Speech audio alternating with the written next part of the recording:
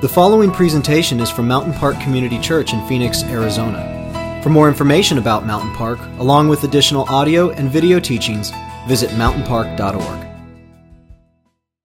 If you were here with us last week, then you were with us when we started off the next stage of our journey that we're calling AD, the Year of our Lord, Anno Domini. We're spending the whole year talking about what it means to have a relationship with Jesus, not just learning about Jesus, but imagining what it would be like to be one of the 12, to have a connection, a relationship with Jesus, and where we human relationships have stages, and so we can walk through these different stages, and most human relationships go through a stage of conflict, and it's an important part of the journey. Conflict, in many ways, defines a relationship. That relationships are really effortless until the conflict kicks in. Conflict helps us identify the depth and the strength and the weakness in our relationships. So conflict is pretty natural and it's pretty important in our relationships. If we're having a real relationship with Jesus, an actual relationship with Him, then there will be conflict in that. Maybe that's not language that you're familiar with or comfortable with, but there'll be ways where we wrestle with Jesus. In the upcoming weeks, we're going to talk about what it means to have conflict with Him if we disagree with Him, or if we're struggling with the fact that Jesus didn't do what we hoped He would do, or He did do something that we didn't want Him to do, and whatever, the different ways that we're going to struggle with Him. We're going to look at that over the next few weeks, but this morning, we're going to talk about the conflict that ensues when we simply don't understand Him. We simply don't understand. What do we do when we don't understand? If I go to a mechanic and the mechanic says to me, Mr. Fuller, your camber is negative, and so the differential is slipping, and so we're going to have to replace your kingpin. See, now, if somebody says that to me, I'm not going to struggle with disagreeing with the mechanic. I'm not going to have this big debate over who's right and who's wrong. I don't understand. I don't understand the words that are coming out of your mouth. I don't understand. And so today, we're going to talk about a tool in terms of understanding one another. In terms of understanding one another relationally, and that will help us connect with Jesus. In fact, this is, I believe, the most powerful relational tool known to man and woman. You're not going to want to leave and go to the bathroom on that one. Yeah. Okay, as we launch into that, would you bow your heads and pray with me? Father, I thank you that we get to have a relationship with you through Jesus Christ. That we're not just learning information, but we're digging in. And so, God, I pray that you would help us to be real and authentic today, that we would not pretend that relationship is something that it's not, that we would just be absolutely honest and celebrate the depth and just be honest about the fact that maybe there's no real relationship right now for some who are here in this room. May we be honest as we come before you. And the honesty may stir up some conflict, and that's okay. You are strong enough to handle that. Come and give us focus and attention here today as we pray. In Jesus' name, amen. As a wedding present, when my wife and I got married X number of years ago, a friend of my mother-in-law to be, a friend that I did not know, gave us a seminar for listening skills. We're in our early 20s, and we got a seminar for listening skills. Put that on the back of the list as far as thank you cards, you know. I mean, I'd rather have the overpriced china that I could take back and get what I want. Thank you very much. And here, listening skills. Listening skills. I don't need to have a sight class. I don't need a tasting course in order to use the senses that God's given us. I can listen. I'm a listener.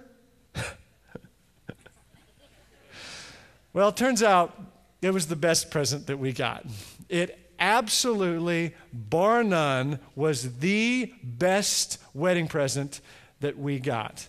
I was too young, too immature to understand the power of listening skills. Some stuff I had actually known and was using, as just kind of embraced from things around me and maybe some intuitive stuff. But this seminar really helped to solidify the value and how this stuff all works. See, most of us think we're pretty good listeners. Most of you here in the room, if I ask you to raise your hand, you say, oh, I'm a good listener. Most of you are not. Most of us are not. I mean, listening is a tricky skill, and most of us are not great at it. We listen to talk show hosts, talk show radio programs. And if you have a regular talk show that you listen to, these are professional communicators. Professional communicators, it's what they get paid to do. They're very good at communication, and what they're good at is interrupting people, at stopping people. If somebody isn't super articulate in the question that they're asking on the other end of the phone, they just kind of jump on them and pounce all over them because they're excellent communicators and they can pounce all over the deal. And then if things really get out of hand, they can just push the magic button, beep, and go on to the next caller. We listen to that, and that becomes, in some ways, how we kind of elevate what it means to be a good communicator, to win the argument. To be an effective communicator is to be powerful and to be dominating.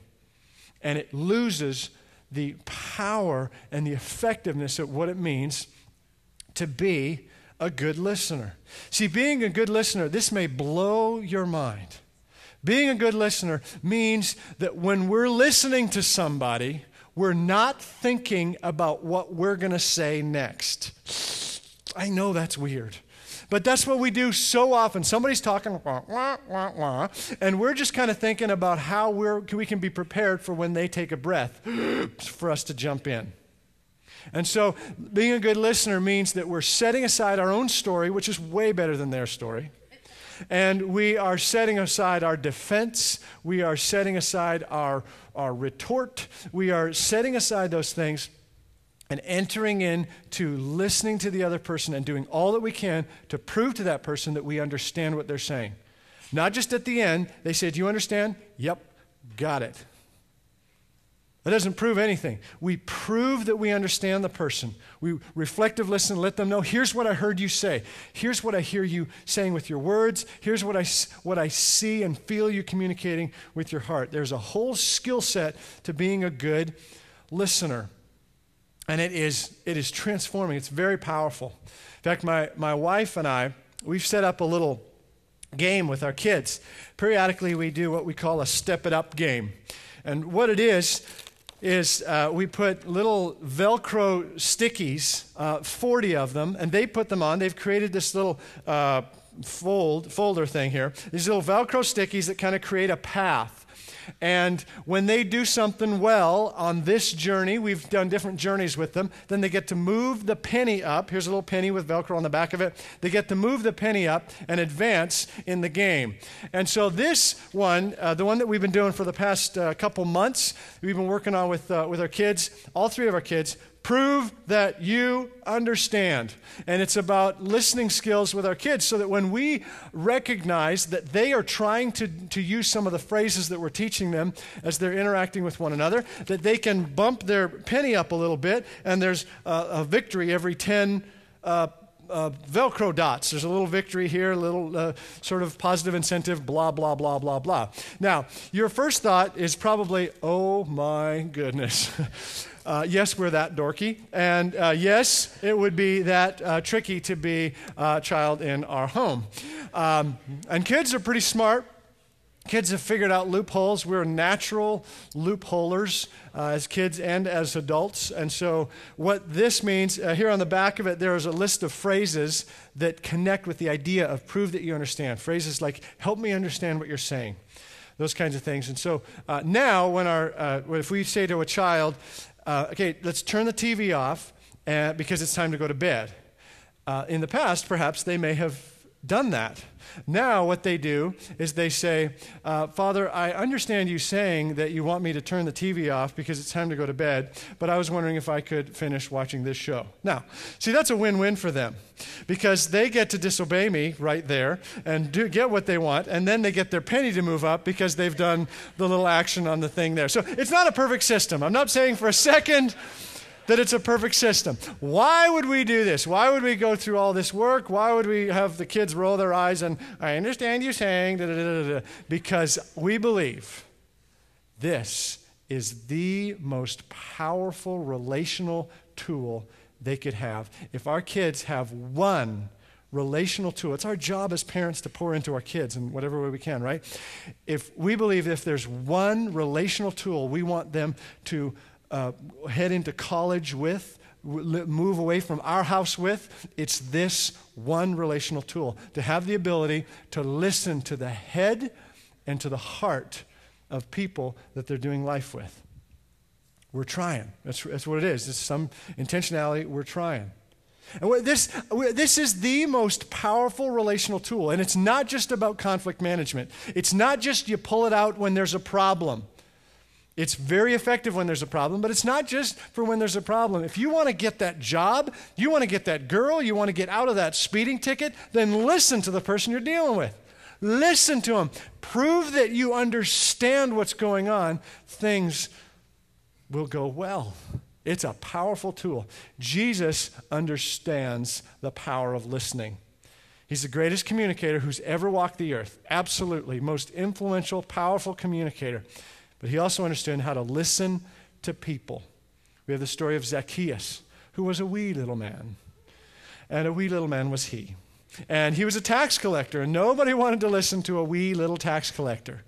So he was up on the tree trying to see what was going on, and Jesus notices him and pulls him down and goes to his house and spends time with him and listens to him and listens to where he's at and what's going on in his heart, and his whole home is transformed by the power of Jesus entering into that experience. There's also a story of a paralytic who's by the pool of Bethesda.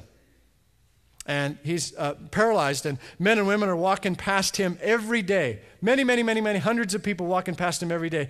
And he's just sitting there for 38 years. 38 years until Jesus comes up and says, "Do you want to be well?" And then has an interaction with him. And it's a transforming experience for the paralytic by the pool of Bethesda. Maybe some of you have felt like no one has heard you for 38 years. Maybe you feel like no one has for a long time really sat down and listened to your heart. That the pace of life is so fast, it's so tricky. When's the last time you have been truly listened to? We pay hundreds of dollars for counselors to listen to us. It's a powerful tool. The disciples sometimes did get it. There were times where they did pretty well, and they would set Jesus aside and say, "Jesus, could you help us understand what's going on?" They want to do good listening skills with Jesus. I looked at a story a few weeks back about the spreading of the seeds that landed on different soil. And the disciples, as a part of that story, pulled Jesus aside and said, "We need a little help with this parable. Can you explain it to us?" They're seeking understanding with Jesus. That's good. But then there were times where these 12, these ones who were closest to Jesus, didn't do quite so well. Last week we looked at the story of Peter saying to Jesus, "There's no way that this is going to happen to you in Jerusalem, that you're going to go and you're going to die as you're describing." Peter says, "Absolutely no way." Do you remember what Jesus says to Peter? "Get behind me, Satan. Get behind me, Satan. You don't understand what I'm saying. You're not listening to me, Peter. I just called you the rock, but now there's conflict here because you're not paying attention. You're not listening to what I'm saying." We are wise to use this most powerful relational tool, not only with each other, but with Christ. May we not assume Jesus is saying things that he's not saying. Sometimes we get little pieces somewhere. We get a memory, maybe a previous spiritual or religious situation, circumstance, and then we take that and we carry that with us the rest of our lives, assuming that Jesus perhaps has said something that he has not said. I want to take a look at a few examples from what is referred to as the Sermon on the Mount in Matthew chapters 5 through 7. That's where we're going to spend our time. Matthew chapters 5 through 7. I love the Sermon on the Mount. Love the Sermon on the Mount. A number of years back, I did a series called The Greatest Sermon Ever.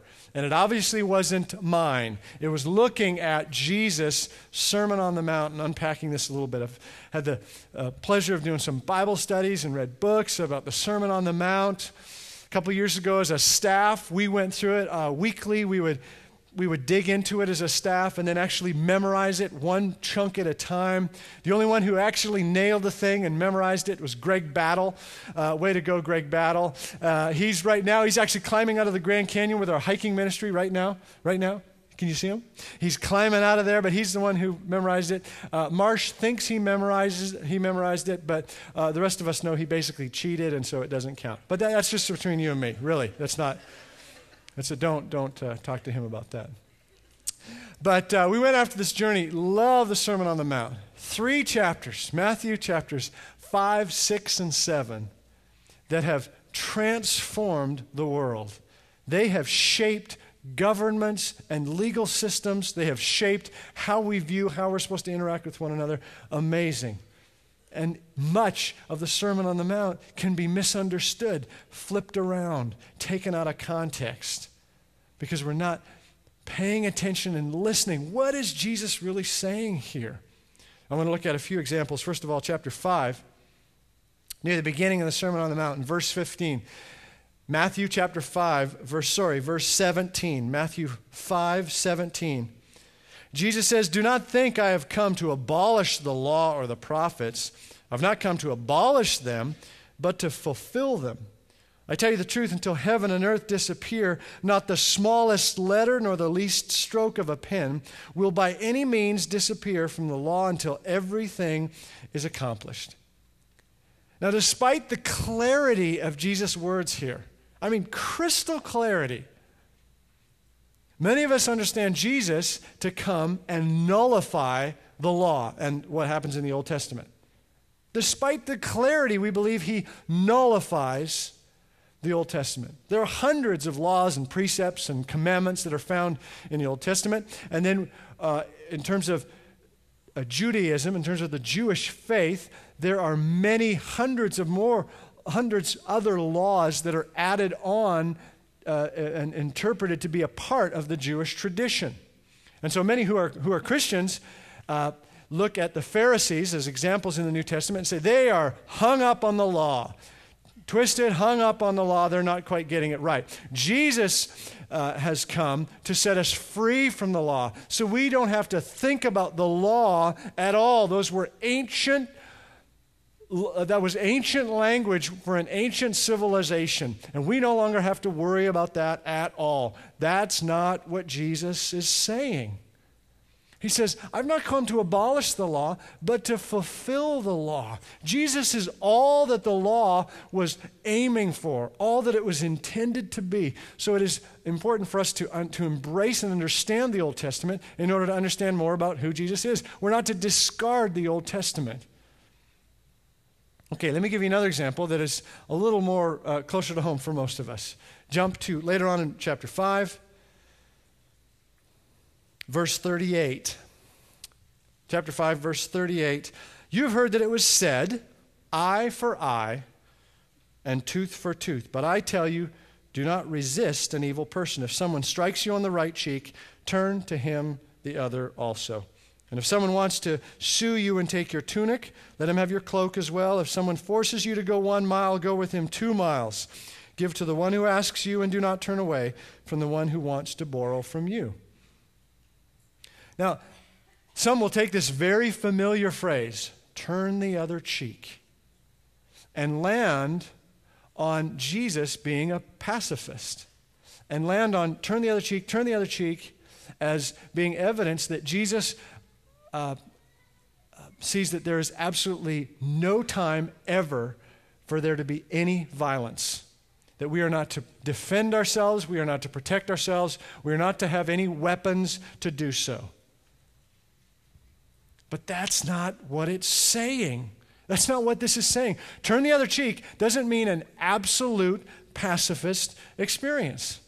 The context of what Jesus is saying here is he's responding to the Old Testament, eye for eye, tooth for tooth. He's talking about revenge. He's talking about using power to punish other people. I've been wronged, I'm going to strike back. That's what Jesus is talking about here. But make no mistake, Jesus is fierce. In the book of Revelation, it describes him carrying a sharp sword, that he will rule the nations with an iron scepter. The Old Testament refers to Jesus and says, the Lord is a warrior. The Lord is one. It's important for us to not have a misunderstanding of who this amazing, gracious, sweet, loving Jesus is. He was not a wimp.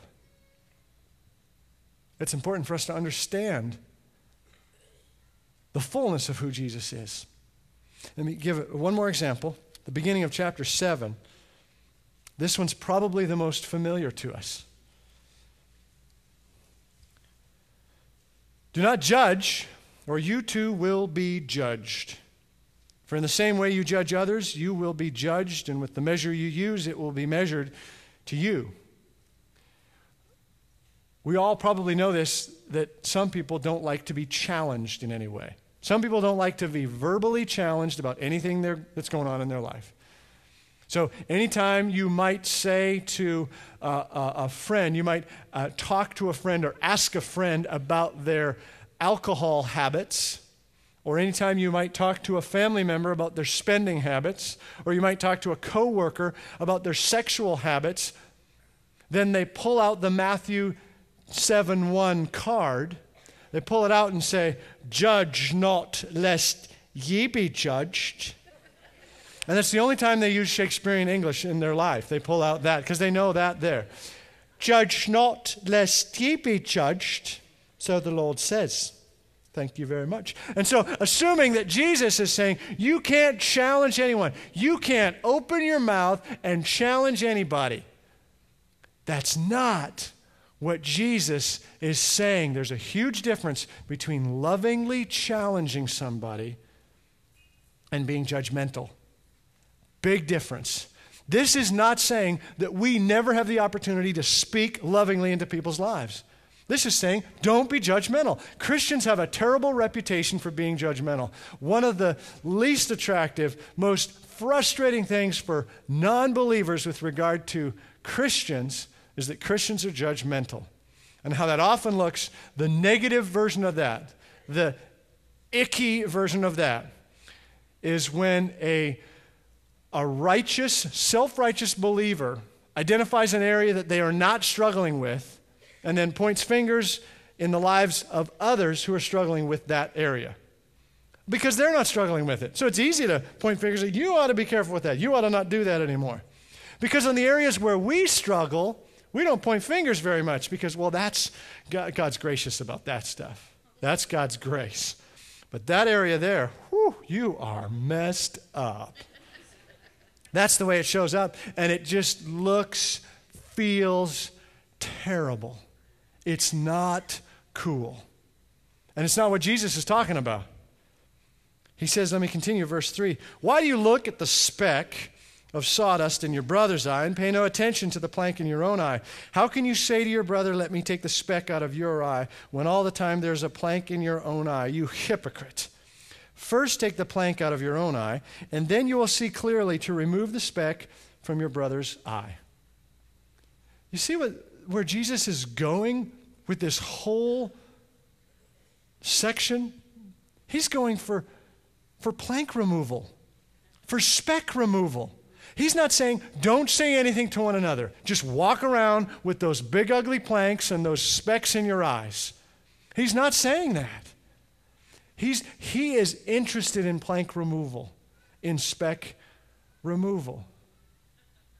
He's interested in that. That's important to him. He's saying, don't be judgmental, but it's okay to challenge one another.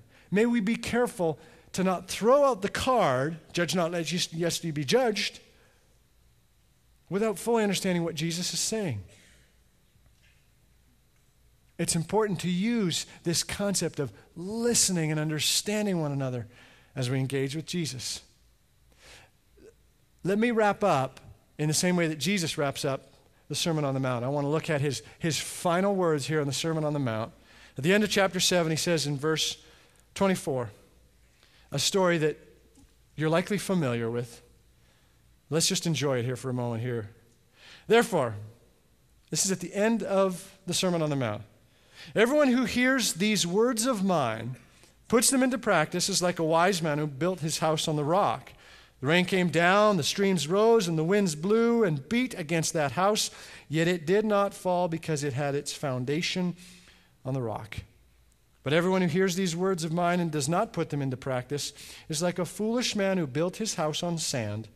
The rain came down, the streams rose, and the winds blew and beat against that house, and it fell with a great crash. Most of the time, when we understand truth, when we embrace and allow truth to penetrate our lives, and we realize that we had not had that truth, what many will say is, I wish I had known that 10 years ago. How many times has that been your experience with truth? I'm thankful to have it now, but I wish I knew it 10 years ago. I wish I knew 10 years ago that it is damaging to be judgmental as a Christian with our family, with those around us, and to point fingers at other people. How incredibly damaging that is. I wish I knew that 10 years ago.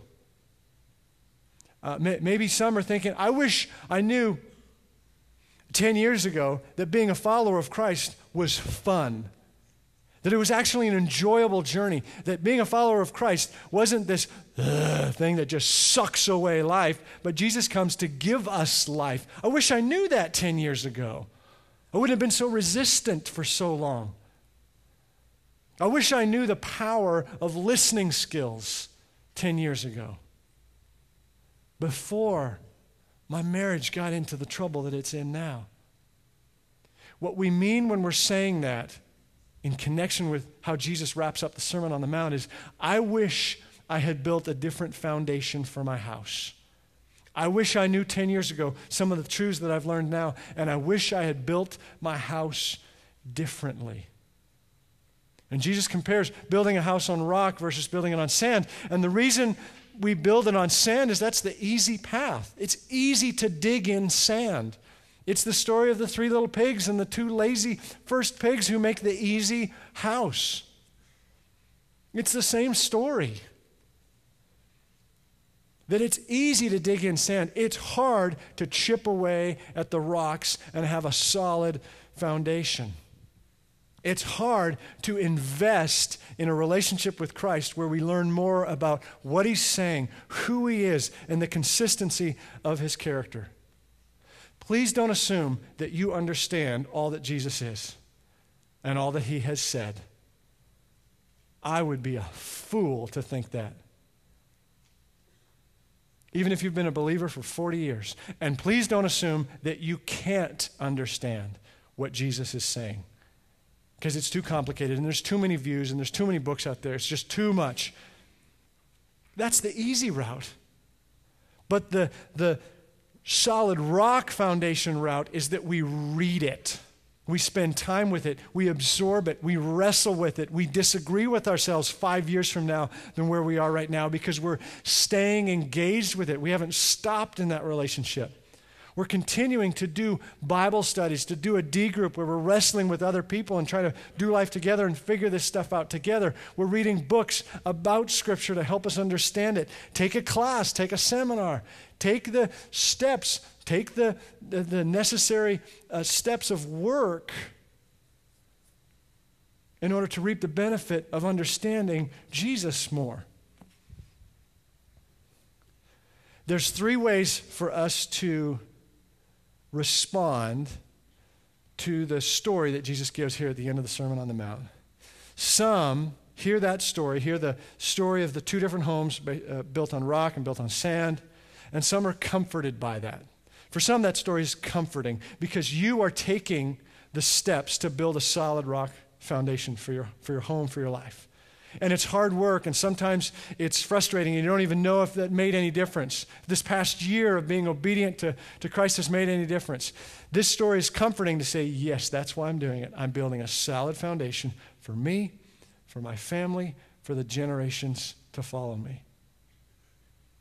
For some, this story is a warning because you're in the middle of building and maybe you've gotten a little bit lazy and you said, I know enough about spirituality. I know enough about Jesus. My box has been checked. And so I don't need to dig in anymore. I don't need to lean in and get deeper in my relationship with Christ. And it's a warning to say, no, that's shifting sand. And then for others, this story may be more of an explanation. Maybe you are standing in the rubble of a house that has crumbled, of a phase, a stage in your life where it just feels like the whole thing has crumbled around you. And this story is an explanation that says, that's why. That's why. Maybe we look back and find out, how had we built our house on the sand and then the whole thing fell apart? Here's the good news. Please hear the good news. It's never too late to build the foundation of your house.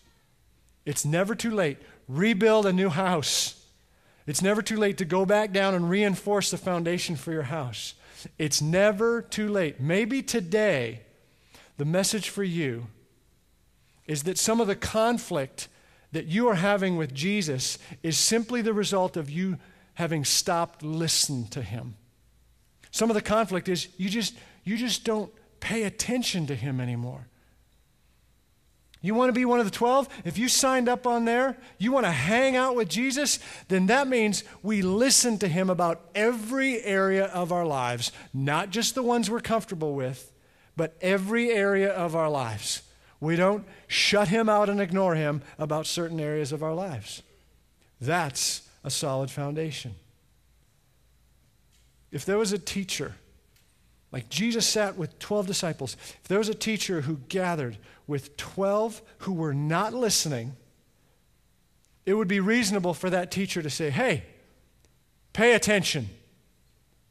Pay attention. It's no accident that that phrase is a part of the English language. Pay attention. It is the most valuable commodity that we can give somebody is our attention. Pay attention. Sometimes it costs us. It costs us time. It costs us maybe a dangerous change in our life somehow. Pay attention. Pay attention to your family. What is your husband or your wife trying to say to you right now? Maybe he or she does not have the words, but there's an attempt to let you in on something that's a big deal. Pay attention. Pay attention to your kids. What do they need from you right now? Listen to them. Pay them what is most valuable, your attention. Pay attention to the friends around you, to the people you're doing life with. Who knows who is struggling or suffering with something, and you're the only person in their lives that maybe has the opportunity to bring healing or redemption into that place, that God wants to use that relationship for something transforming. What are they saying to you at work? If they know you're a believer, and they're maybe giving some hints, they're talking with you in ways they're not talking with anybody else. Because maybe there's some hope that you offer. Listen to them. And pay attention to Jesus. As you read, as you hear, maybe it's some story that you've heard 1,000 times before. Listen again. And be attentive for areas where he may want to speak into some other part of your life. Every part of your life, just surrender it to him. Pay attention. We're going to close by giving you an opportunity to respond to Jesus here, to give him some focused attention, to listen to him. If you've been with us for a while, there's a number of different stations in the room. You can come up to the cross and write something on a card and nail it to the cross, something you brought into this room you don't want to leave with. You can come up here in the front for unassisted prayer. No one's going to bother you. You can come light a candle, which represents the light of Christ. You can be anointed over here to the right. Someone on the board here would be honored to anoint you with the healing touch of God. There's assisted prayer at either of the exits on the side where folks would love to pray with you. There's communion available in the center back if you are a follower of Christ, or you can just stay where you are. Just worship, sing, listen, sit, journal, write. Just pay attention. 5 minutes. 5 minutes. Give him all you got. Listen wholeheartedly. Let's pray. Jesus, we want to give you 5 minutes. My goodness, you deserve so much more. But we got to start somewhere. Maybe some here in this room have never fully given you their attention for 5 minutes. Jesus, would you meet us at this time? Whatever conflict we may have with you because there's a misunderstanding, whatever conflict we're having with other people, with ourselves, God, would you come and meet us in that place so that you may be honored and glorified? We pray in Jesus' name. Amen.